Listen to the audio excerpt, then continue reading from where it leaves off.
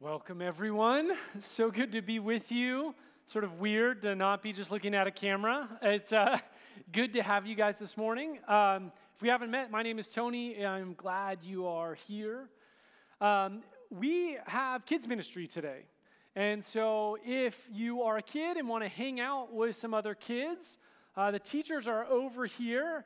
And parents, you'll know they'll go with the teachers right now, and then the kids will be brought back at the end of service. So after I speak, we'll do one song at the end, and the kids will start kind of trickling in if we do the timing right, just about then. Just so you guys know, and you know your kids will be brought back to this space.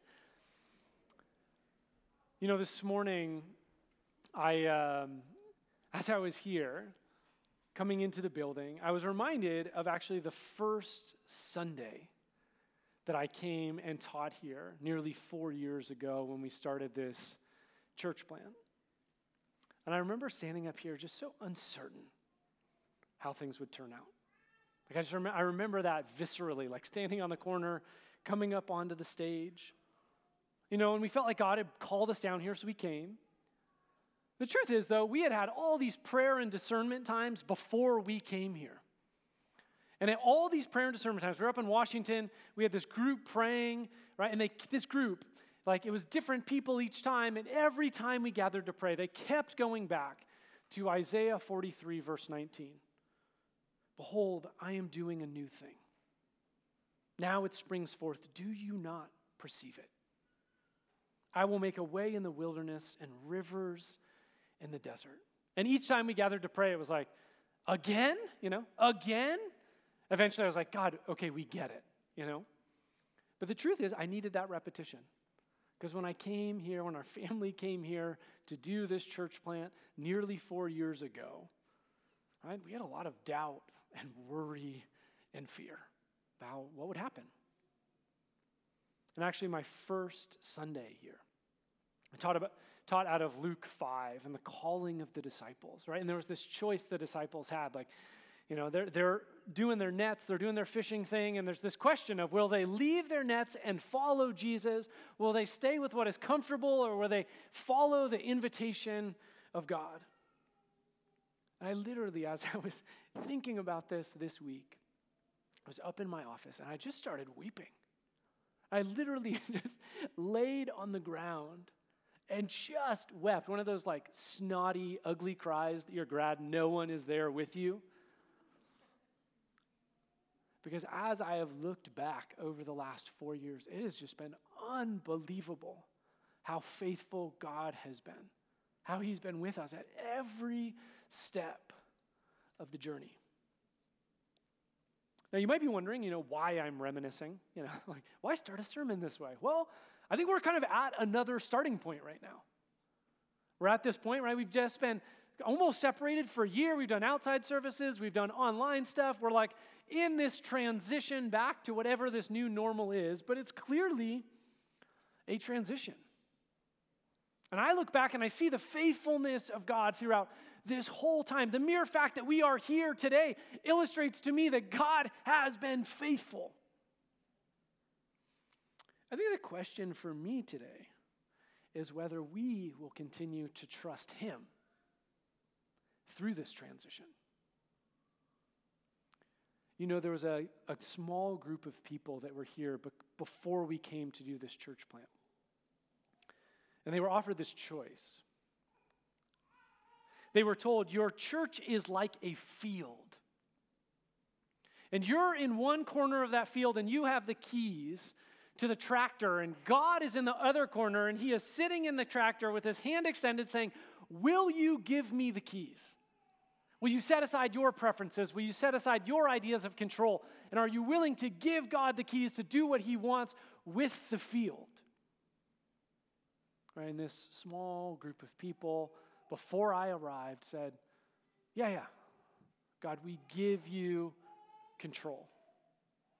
We give you the keys to the tractor that you can do what you want with the field. And I guess as we gather at this sort of restarting point, I just wonder if we need to do something similar. I wonder if we need to take a moment at home, on your couch, or in here, in a pew, to set aside our preferences, just as they did. And I want to ask us to do something a little odd. I want to ask us to do something that maybe didn't feel like we came in expecting to do. I want to invite you to say a prayer with me that is sort of reminiscent to how we started this whole thing, about setting aside our preferences. And sometimes I think it's actually helpful to get our bodies involved. So I'm going to ask you to do something that we don't normally do. So if this is your first time, I'm sorry. We don't do this every Sunday.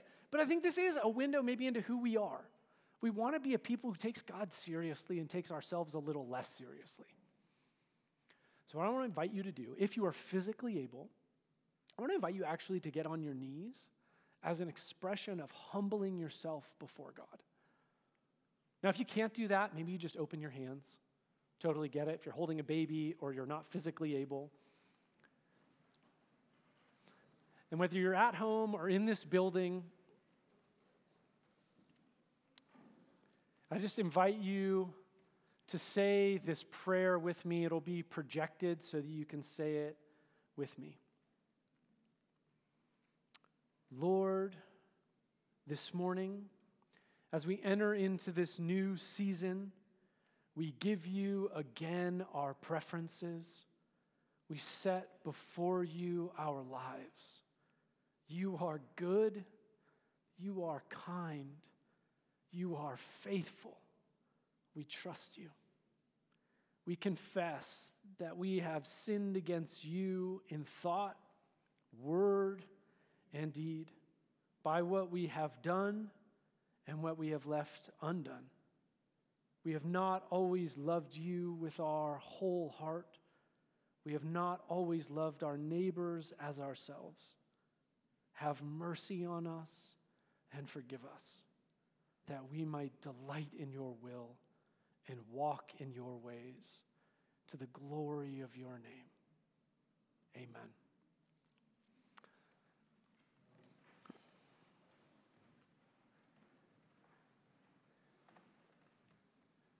I thank you for your willingness to do that. You know, if this is your first Sunday, welcome to Wellspring. We don't always do that, but I think it's important sometimes to get our bodies involved as a way of saying, this is not just something I'm saying with my lips, but I want my whole life to be a life, right, that's saying, all right, God, yes to your will. Now, we're in a series going through the Old Testament. We're sort of in this long journey. And I have to admit, the first time I read the book of Genesis, I was really concerned about memorizing information.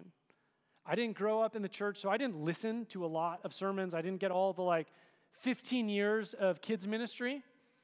And so everyone else knew these names, and I was confused. Has anyone ever worried about that or felt insecure? Yeah, I remember feeling oh my gosh, these people know all these names. Who's married to whom? I could not keep the couples and their kids straight at all. And it took me a while, and so I felt kind of insecure about it. And eventually, I sort of learned enough that my insecurity and anxiety decreased enough, and I started to pay attention to who God was in the Bible. And actually, I focused a lot on Jesus in the New Testament. Watch how Jesus was with people. Especially people that didn't feel like they always belonged, right? Gathering in tax collectors, gathering in prostitutes, inviting all these people to be with him. And eventually he'd give himself for them. Now you might be wondering what this has to do with the Old Testament. Well, as we've said repeatedly throughout this series, right, the New Testament is not in isolation. Right? The Old and New Testament are one story. And it's actually in Genesis that we learn about God's desire to be with his people. Right? God is, yes, with Adam and Eve in the garden. He does make a lot of promises to Abraham. But I want to focus this morning on a story that involves a man named Jacob, who's actually the grandson of Abraham. Now, if you don't know all the details, I'm going to give you a couple of them just to sort of tease it out so you don't have to worry about knowing all the names. right? So there's a guy named Abraham and his wife Sarah, and they have a kid named Isaac. And then Isaac marries a woman named Rebekah, and they have two kids named Esau and Jacob. Now, these two kids, they're very different from one another, Esau and Jacob. Now, to make a longish story short, and if you want to read it, it's in Genesis 25 to 27. Check it out on your own time. Right now, I'm going to do the quick cliff note. So Jacob's mom actually helps Jacob trick his father, Isaac, into blessing him instead of his older brother, Esau, who really is entitled to the blessing as the firstborn son.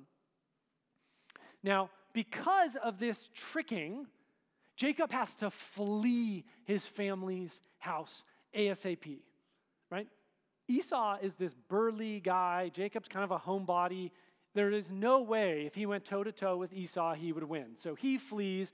His mom sends him actually to her brother, this guy named Laban. Now, a little bit of geography here. So sometimes we just read, okay, so he got sent to Laban.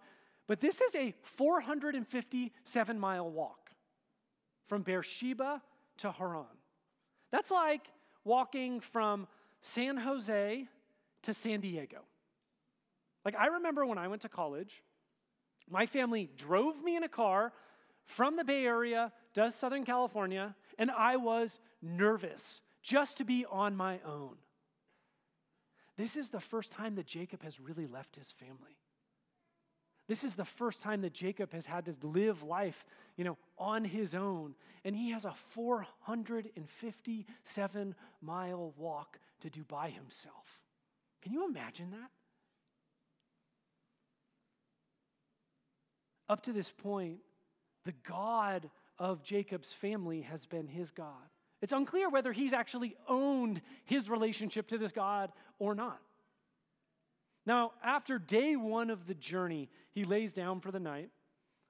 And one wonders, as a homebody, how Jacob feels right now. Like, how would you feel?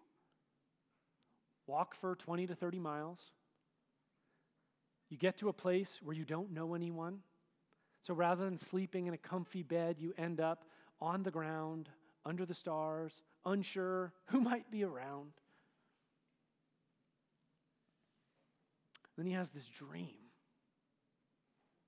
Let me read it to you. This is Genesis 28, 12 through 15. And he dreamed, and behold, there was a ladder set up on the earth, and the top of it reached to heaven. And behold, the angels of God were ascending and descending on it. And behold, the Lord stood above it and said, I am the Lord, the God of Abraham, your father, and the God of Isaac. The land on which you live, I will give to you and to your offspring. And your offspring shall be like the dust of the earth. And you shall spread out abroad to the west and to the east and the north and the south. And in you, your offspring, shall all the families of the earth be blessed. Behold, I am with you and will keep you wherever you go. And I will bring you back to this land. For I will not leave you until I have done what I have promised. Kind of an interesting dream. If I'm honest, I have read this dream many, many times, and I sort of skip over it. Kind of like those dreams you have at night. I don't know if you can think of one. You're just like, I have no idea what to do with that dream. Anyone ever had that?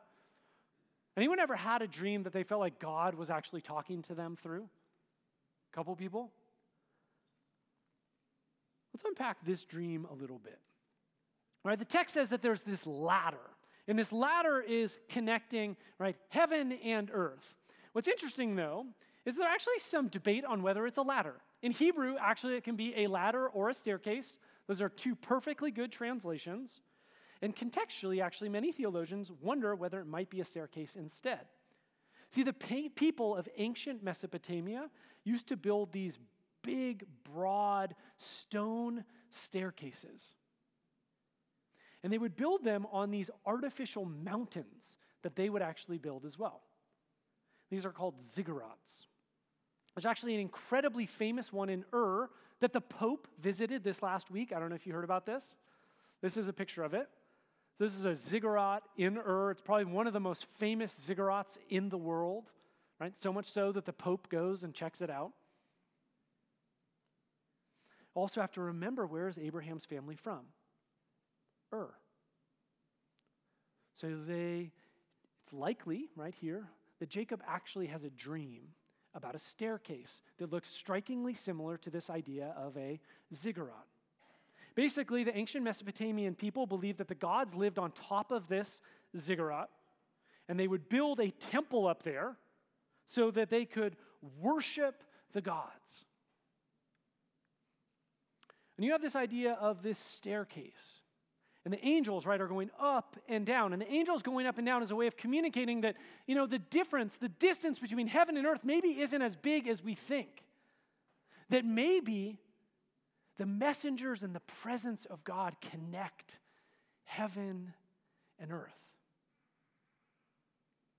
In a dream, in English, it says that God is standing above Jacob at the top of the staircase. This is totally possible. Now, this is interesting. I don't generally do this with text, but in Hebrew, actually, the word above isn't there. That literally does not exist in Hebrew. It just says the Lord is standing. And again, theologians are really divided here about where he might be standing. And I actually think contextually, it's much more likely that he's standing at the bottom of the staircase. And this actually, you might just be like, who cares where he's standing? Well, I think it matters. Because in verse 15, God will say, behold, I am with you. Right? I'm not above you. I am with you. So it makes sense to me to assume that God is actually at the bottom of the staircase, standing beside Jacob. And this also sheds more light contextually too. In ancient Mesopotamia, right, there was this assumption that one needed to ascend the staircase in order to meet with God. God was de facto hard to reach. It took effort to get to him. Right? God wasn't in the normal space of our everyday life. You actually had to exit the normal space, walk up the staircase, and connect with God. But that is exactly what I think God is challenging here with Jacob.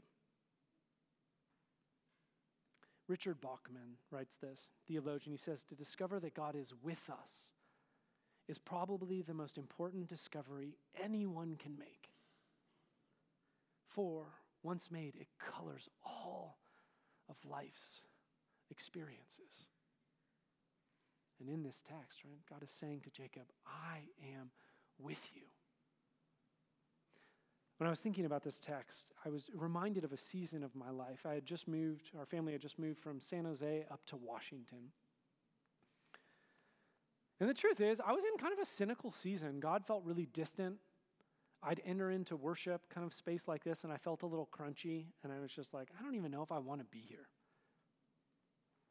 I remember our staff team, when we got up into Washington, we went to this staff retreat. And I didn't really want to be there. I was kind of grumpy. I was kind of irritated that I even had to go. I was like, I got work to do.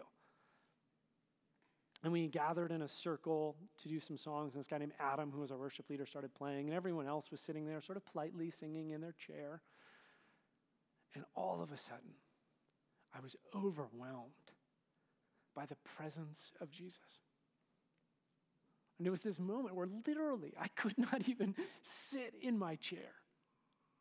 And again, I know I'm back to the snotty crying stories, but I was literally laying on the ground, kind of shaking, crying, while everyone else is sort of sitting there awkwardly, trying to sing, and I'm falling apart on the ground.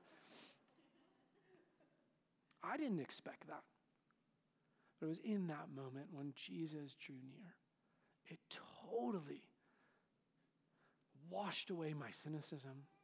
It just washed away all the doubt and crud I was carrying into that moment. Right? It colored my life. I remember leaving that space, that retreat, and I remember I would go on walks. In Washington, it was always in the rain. Go on these walks. And I would just walk around, and I would have my hand out like this, just as a way of reminding myself physically that Jesus was right next to me wherever I walked, holding my hand.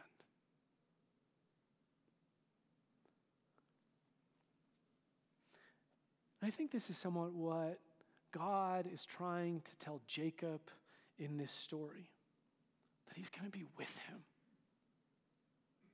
Yeah, sure, God reiterates the promises he made to Abraham totally, right? He's going to get land, he's going to have descendants, he's going to be a blessing to the nation. But honestly, these promises don't deal with Jacob's immediate needs. He is alone on a 457-mile walk to his uncle's house. He has just left his family. He is totally alone and into this unknown future. And God says to him, Jacob, in the midst of this moment, I am with you. I think that's what Jacob needed to hear. I think the truth is, right, as we are in this journey through this pandemic, into this sort of weird transitional moment, I think God is wanting to say to us too, like, I am with you. Right? And then Jacob wakes up from his dream. The story reads in Genesis 28, 16, and 17, then Jacob woke for his dream and said, surely the Lord is in this place, and I did not know it.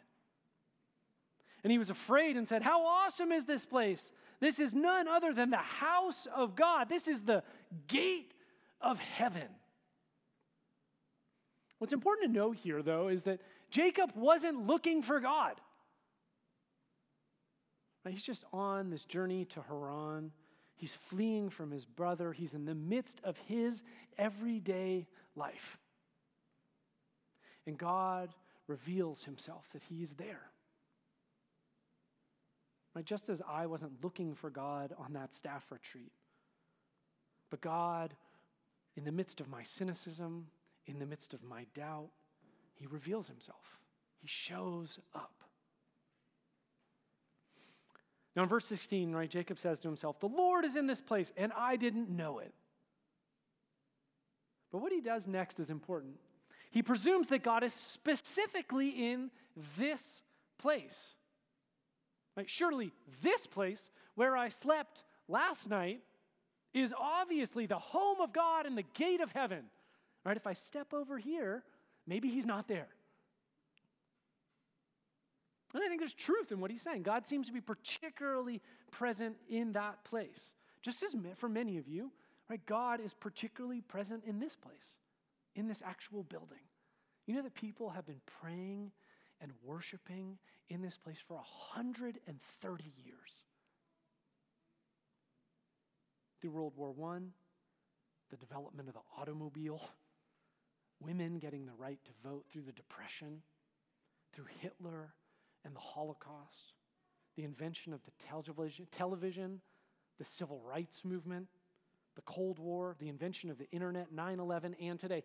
People have been worshiping and praying in this space. And yet, while what Jacob says is accurate, it isn't actually the deepest truth of what God is trying to communicate in this dream. What God is saying is, yeah, I'm present in this place, but more importantly, he is going to be where Jacob is. Verse 15 says that God is with Jacob and will stay with him wherever he goes. Feel the import of that difference. Right? If Jacob can return to Bethel, that's great. If he's in Beersheba, it's a day's walk. But if he's in Haran, that's 430 or whatever miles away.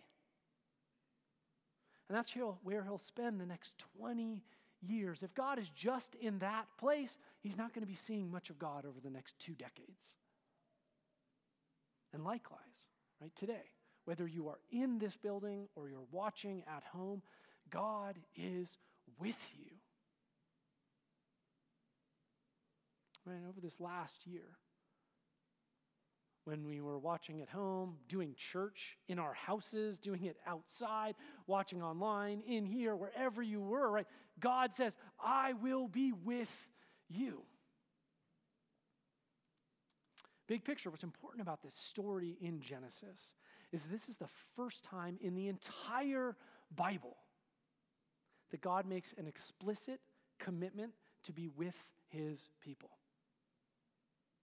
Right? Not simply do things for them, but this is the first time he makes an explicit commitment to be with his people. And as Jacob journeys throughout his life, right, not just on this trip, God will be with him. Over 20 years later, Jacob will actually return to Bethel, right, after serving for 20 years in his uncle's house. And he will again build an altar at Bethel, and he'll look back on his life, and in Genesis 35:3, he will say, God has been with me wherever I have gone. Right? As he finished that long walk to Haran, God was with him. Right? As he worked for his uncle as a shepherd for 20 years, God was with him. As he made that trip back to Bethel, God was with him. And years later, after having a bunch of kids, after his son Joseph being sold as a slave, and he's told, right, that he has died. And then he's forced to go to Egypt because of a famine. And there he remembers and runs into his son Joseph, who now is the second in command of Egypt. After all of this, Jacob will say again in Genesis 48:15, God has been my shepherd all of my life to this day. Right? And Jacob knows what it means to be a shepherd. He's not just like riffing poetic. Earlier in his life, right, for 20 years, he will shepherd sheep for Laban. And being the shepherd in the Middle East isn't like being a shepherd in Ireland. Right? In Ireland, you have like a little 100-acre plot with a fence. The sheep are there. You like are on social media just like, oh, this is so boring, right? Like the sheep aren't going anywhere and they got plenty of food. If you're in the Middle East, right, you're having to wake up early with those sheep and then take them out into wild places where beasts live. You're having to protect those sheep. You're having to lead them to green pasture, which is like little pockets of weeds in the canyons. You're having to lead them to running water, ma'chayim, right, living water, places where the sheep can drink. You are with them so much that the sheep actually recognize the voice of the shepherd from every other human voice. Psalm 23, 1-4 captures this beautifully. The Lord is my shepherd. I shall not want. He makes me lie down in green pastures.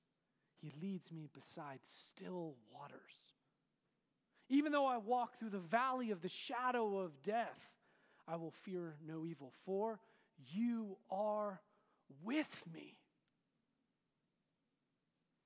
Just as Jacob led the sheep to green pastures, still waters, through those dark, shadowy canyons where animals lurked, so God, at the end of his life, he says, has been with me like a shepherd, right, through the ups and downs of life. Right, Jacob is the first person in biblical history to get this explicit assurance. I am with you. And what's amazing, actually, is when you fast forward to the New Testament, this promise from God given explicitly to Jacob is then extended to all of the disciples of Jesus. At the end of Matthew's Gospels, Jesus is standing beside his disciples. And the text says in verse 17 that some of them worship him and some of them doubted. Not all of them are holy and got their act together. They're like, I don't know about this thing, Jesus. Just like Jacob in Bethel, after having deceived his family and then has to run away,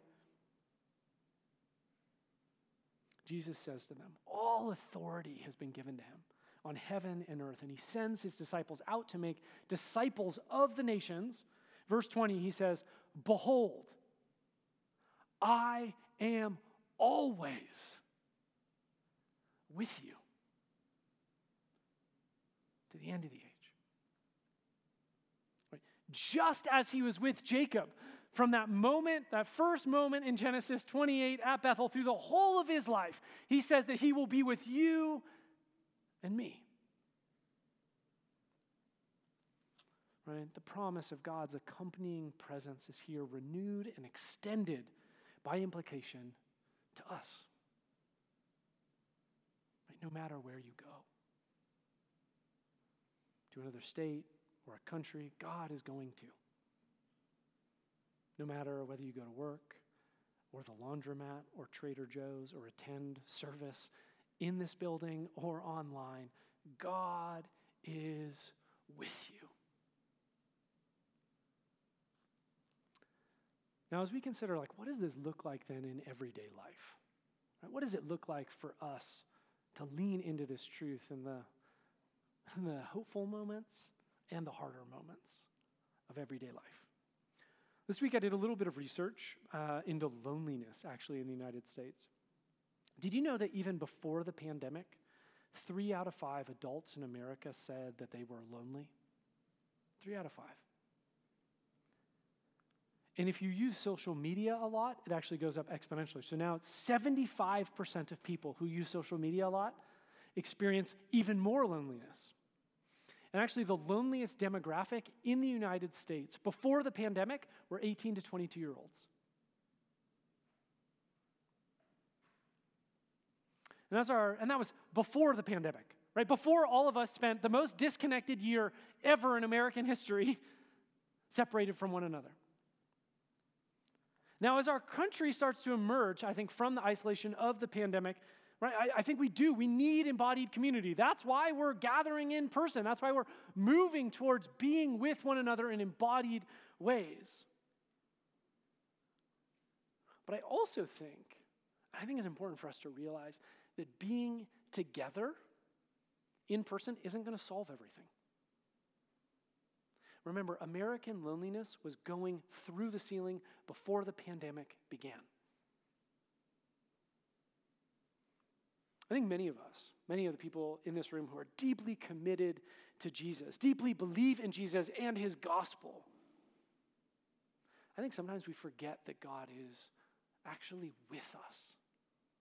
I don't think we forget the theology, but I think we forget as an experiential reality that God is literally with us wherever we go. As I was walking down this morning, there's a little frame with a quote above our kids' check-in area over here, and it's a quote by Dallas Willard, and it's connected to this story. It's this guy named John Ortberg, who's a pastor up in Menlo Park, no longer at Menlo Park Pres, but he's still doing a lot. And anyway, this was a number of years ago, so he was at Willow Creek, and he had a mentor, this guy named Dallas Willard. Dallas Willard was the head of philosophy at USC. And he had this guy, he'd call Dallas and he'd say, Dallas, I need some help with this. And he's juggling a lot in his life.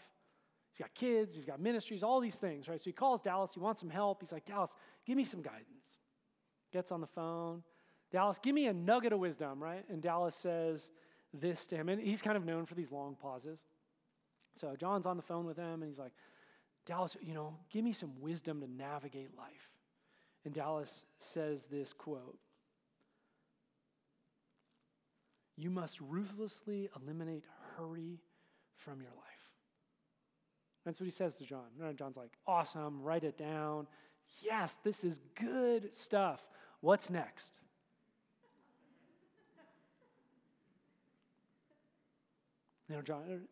Dallas, what else do I need to know? And there's this long, awkward pause that Dallas is known for. And Dallas says to him, there is nothing else. And I remember the first time I heard that, I was like, really? Come on, hurry? Seriously, there are way more important theological topics than hurry. Maybe this is just contextual to John's life at that time. He's juggling a lot. Then I started to think about it. Maybe Dallas Willard is actually onto something.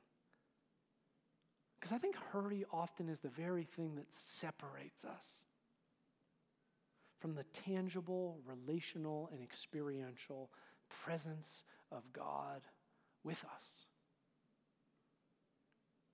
Right, the Hebrew prayer book in the Psalms says this, "Be still and know that I am God." There's lots of reasons we hurry. I think we could list them off, right? One is maybe like accomplishment. We're like, man, I got a goal. I want to get an A instead of a B. I want to rock this presentation to get this promotion, whatever. Like, we want to accomplish things. On the other side, maybe we just want to distract ourselves. We're just like, well, I'm going to hop from distraction to distraction just so I don't have to deal with what's going on, right? Either way, however we slice it, hurry separates us from the presence of God with us. I'm not saying, we need to go on a rock on some deserted island just so we have nothing around us. I don't think that's God's promise to Jacob. Right? His promise is to go with him wherever he goes, not an invitation into being alone and never interacting with people or doing everyday life.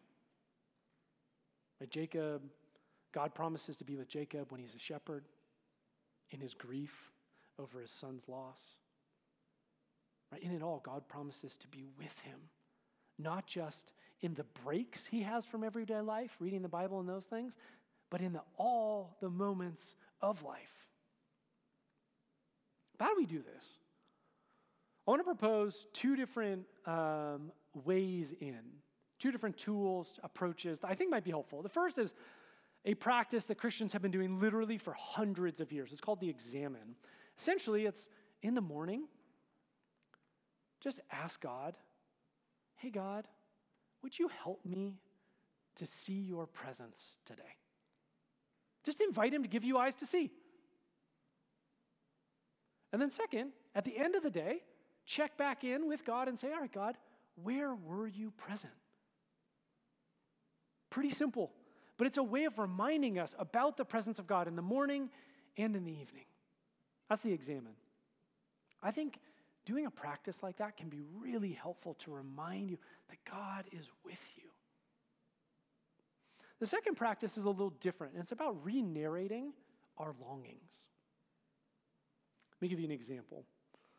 So too often, I think we sort of understand our search for God purely in terms of our holy choices. I read the Bible this morning. I went to church today. And we think, man, I'm searching for God. Now, that's great. I think that's true. That's not untrue. But I do think it limits our search for God just to those moments when we're kind of rocking it spiritually.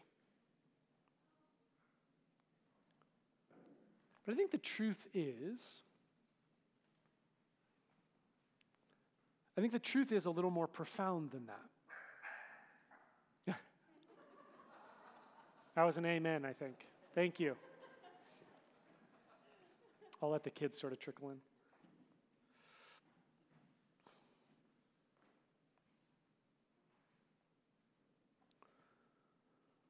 So what I was saying is, I think we need to sort of figure out how to re-narrate our search for God and our understanding of it. And sometimes I think we think of our longings purely in terms of the good or holy choices we make, right? I read the Bible, I went to church, whatever. But the truth is, our longing to be with Jesus is not just expressed in our good choices. It's also expressed when we're sitting at home, scrolling through Netflix, looking for another show to watch. It's also expressed when we go back to the fridge for the third time that night, looking for another scoop of mint chip ice cream to distract ourselves from what we're feeling. Augustine has this quote. He says this, "Our hearts are restless until they find rest in thee." And what he's trying to say is all of these expressions, whether they are holy or broken, good or not so helpful, they are all mirrors. They are all ways of seeing our search for God. That when I'm flicking through Netflix, I'm not just looking for a show. I'm looking for the presence of Jesus in my life. And when I'm going back to the fridge, right, I'm not just wanting mint chip ice cream. I'm actually wanting to be comforted by the presence of Jesus.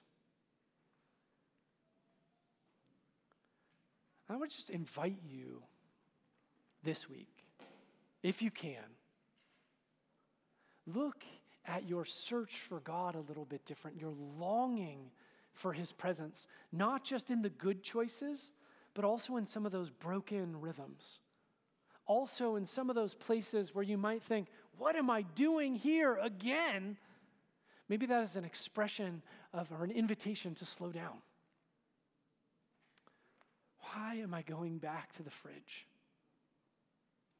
Why am I just endlessly on social media or online? What am I doing right now? Oh, I actually really want, more than anything, to be with Jesus in this moment, and I am settling for lesser things.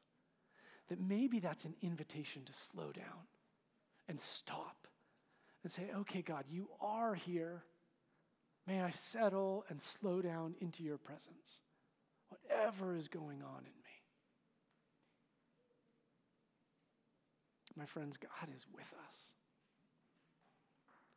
I think if we do these practices, it'll help us to awaken that his presence isn't simply, when we take breaks from our everyday life, but he's with us throughout all the days of our life. I'm going to invite the worship team back up. We're going to sing one last song about the goodness of God. I just invite you to sort of just enter into a posture of prayer, and then as the worship team sings, I invite you to stand with us as we sing.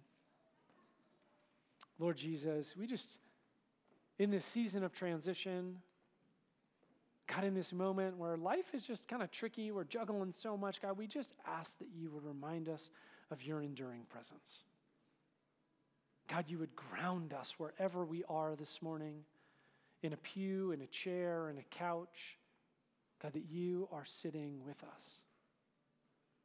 That you're not just on top of the ziggurat, but you're actually at the bottom, in the midst of Jacob's life. God, that you promise to go with us everywhere and be with us always. God, may we settle into that reality. May we experience your presence in ways that changes us. God, we invite you to reveal yourself to us at deeper levels that we might know you and be set free by your presence.